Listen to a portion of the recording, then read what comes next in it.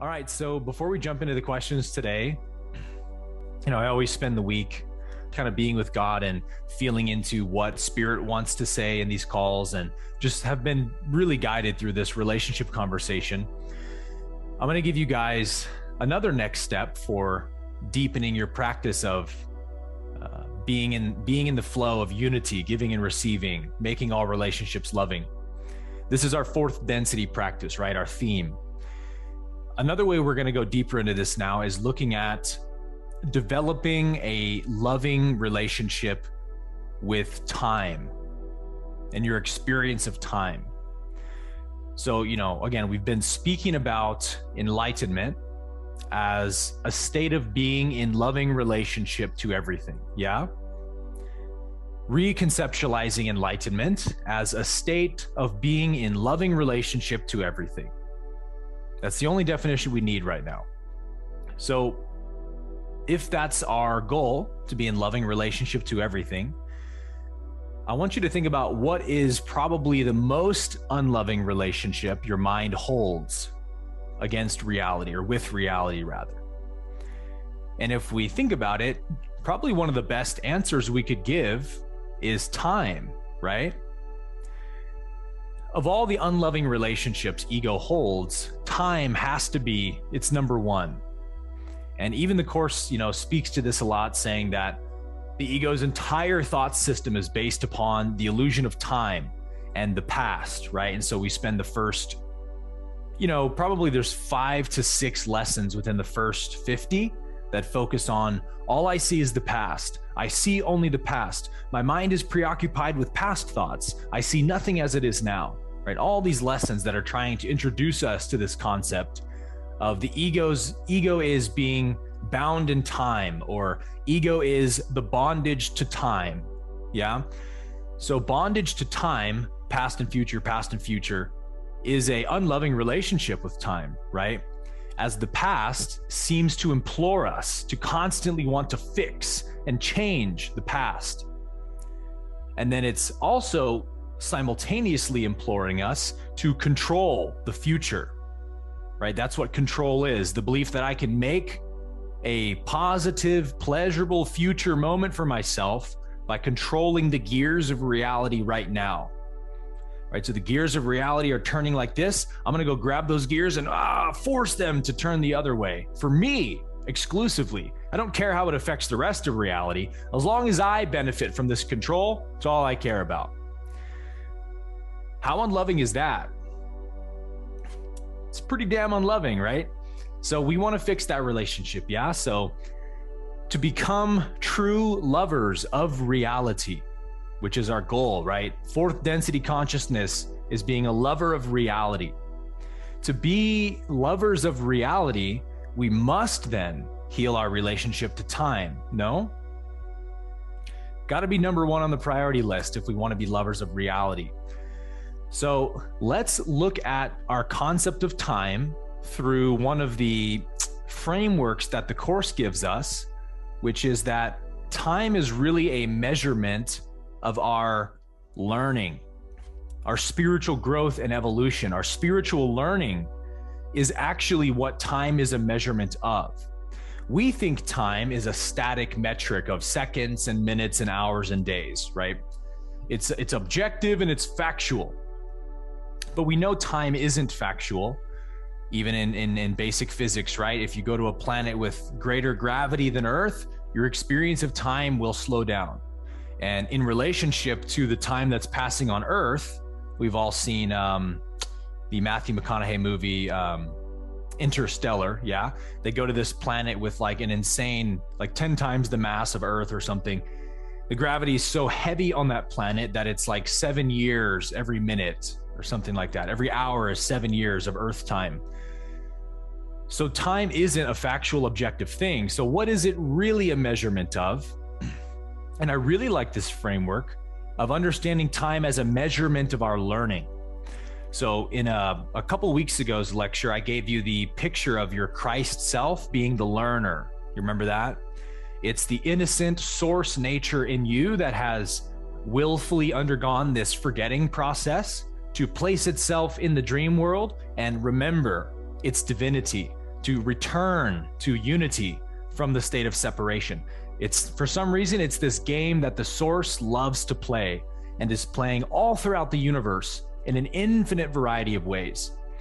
So the Christ in you is like, if you watch the clip I posted on YouTube, I actually used a video of a little guy stuck in a maze, and the shot zooms out, and the maze is inside of a human head and a body. And the brain area is this big maze that the guy is trying to trek his way out of. Let's think about that picture, right, as a helpful analogy for our Christ self. The Christ in you is trying to make its way out of this mind maze, this dream of separation the mind is having, so it can make its way down to the heart. So the Christ in you is on its way from the mind to the heart. And it's not abandoning the mind for the heart, right? But it's trying to connect the mind with the heart. So when the Christ in you makes it out of the mind and into the heart, you are in the state of wholeheartedness, as the Course of Love says. The atonement, as Course in Miracles says. We call it Christ consciousness. We call it fourth density consciousness. Mind-heart coherence, right? These are all the same things, different terms for the same thing. Joining mind and heart in love. We actually only experience time because we are learning who we are. We are learning. The Christ in us is making its way out of the maze as we learn and expand our consciousness. The Christ is moving through the maze and finding the right outlets for the next turn and the next roundabout. Every time you learn, the Christ finds another correct path through that maze, yeah? And over time, as you're learning and growing and ascending, you look back at your former self and you actually only experience yourself in prior stages of learning. If you think about the you from 5 years ago, how do you think about that you? I bet you now you think of it as a past stage of learning. I bet you that you relate to it as all the things you didn't know then that you're now aware of. And we say this all the time, right? We say things like, if I only had known back then what I know now. Even people that aren't on a spiritual path are saying stuff like that, right, on a regular basis, because even what they don't recognize yet is that we're experiencing our past self as a prior stage of learning. We see things now in our awareness that we couldn't see in the past. And so ego wants to punish us for those things and feel guilty about them and say, shame on you for not knowing how to pass that test. Shame on you for making the wrong decision that led to a painful outcome. Guilt, shame, condemnation. But actually, what our past is a prior series of lessons, right? All things are lessons that God will have me learn. And so as we ascend more and more, we experience linear time less and less. Why? Because we relate to it less and less. The more I learn and ascend into my Christ nature, the less and less there is of a separate self that thinks about the past, right? The less and less of me cares about the past from a egoic point of view. I'm not feeling guilty for it anymore. I'm not wishing I could have changed it. I don't have those relationships with the past. The more and more I'm ascending. So then what does my experience of time become? It just becomes a measurement of my learning, right? So the escape from time altogether is the full awareness of love's presence.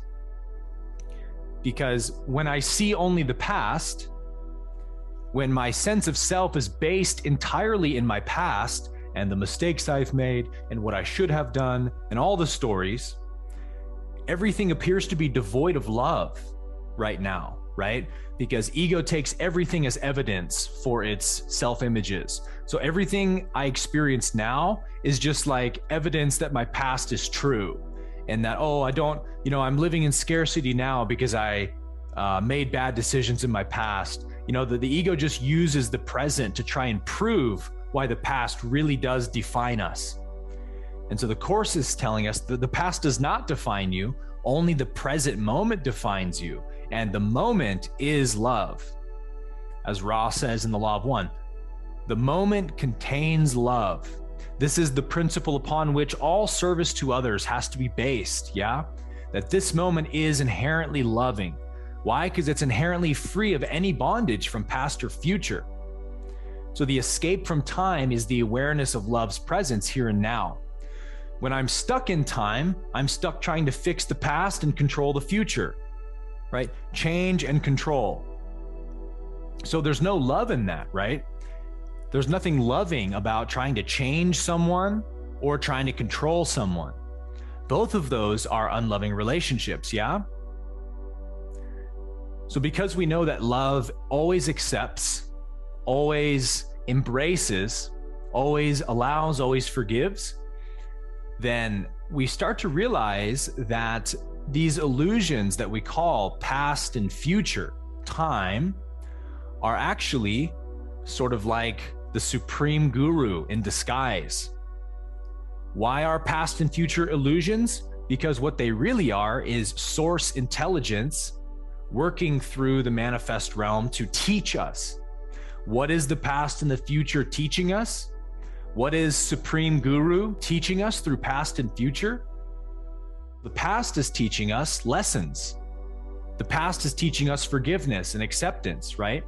So the past is what is giving us all our lessons. When we look to our past, we can see so much now.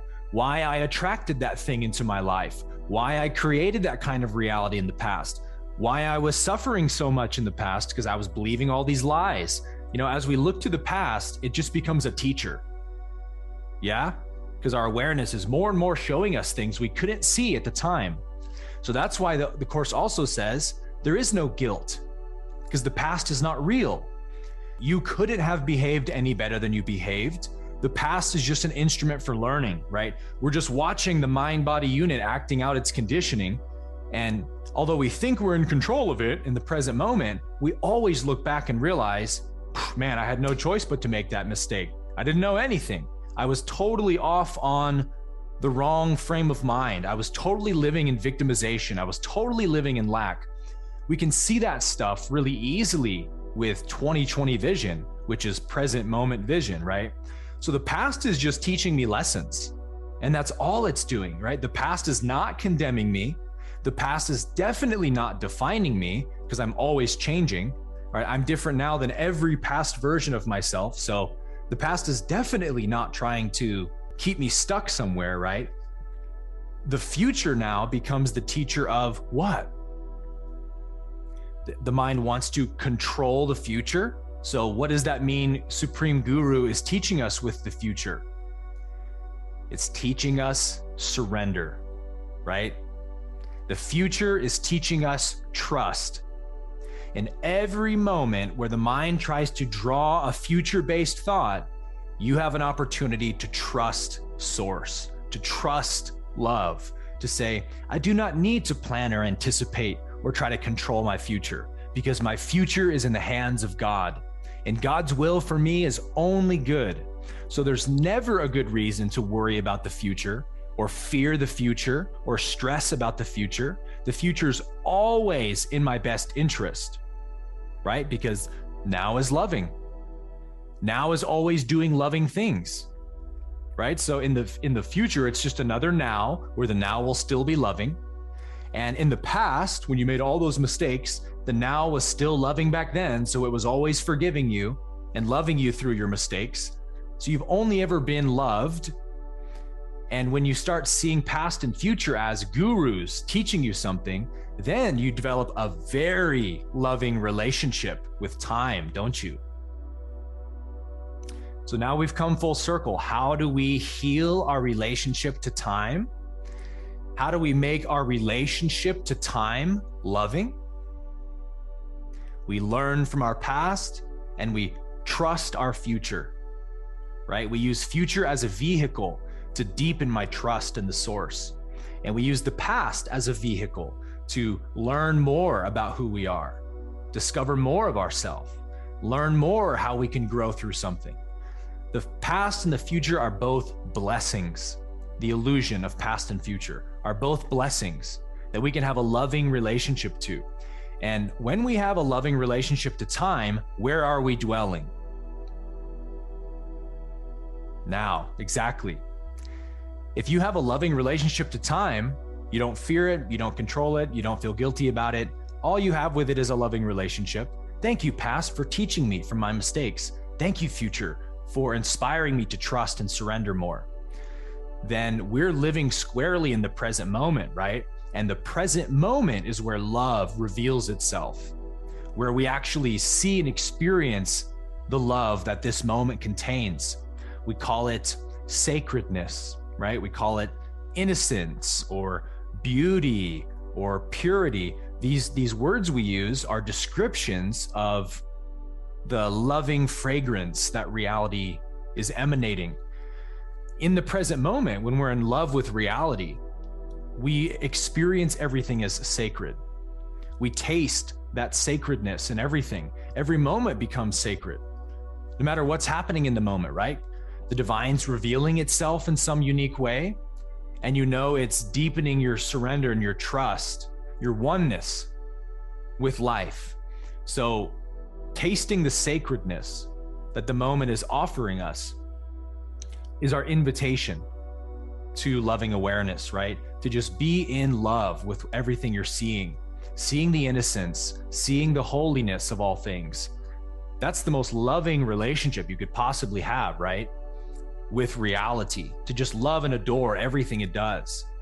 And so that's when we become like that hummingbird analogy we've used before, where when we're not tasting the nectar of love, the hummingbird is like hovering around the flower, right? Flapping its wings very fast and violently and quickly, making a lot of noise. But once it finally lands on the flower, puts its beak into the flower and drinks the nectar of the flower, it becomes silent, right? Motionless, still and silent as it just enjoys the nectar. That's what happens when the mind joins the heart, right? When the hummingbird, the bee, the bumblebee of the mind that's always fluttering around and making lots of noise, when it gets to taste the nectar of love, it becomes still and quiet.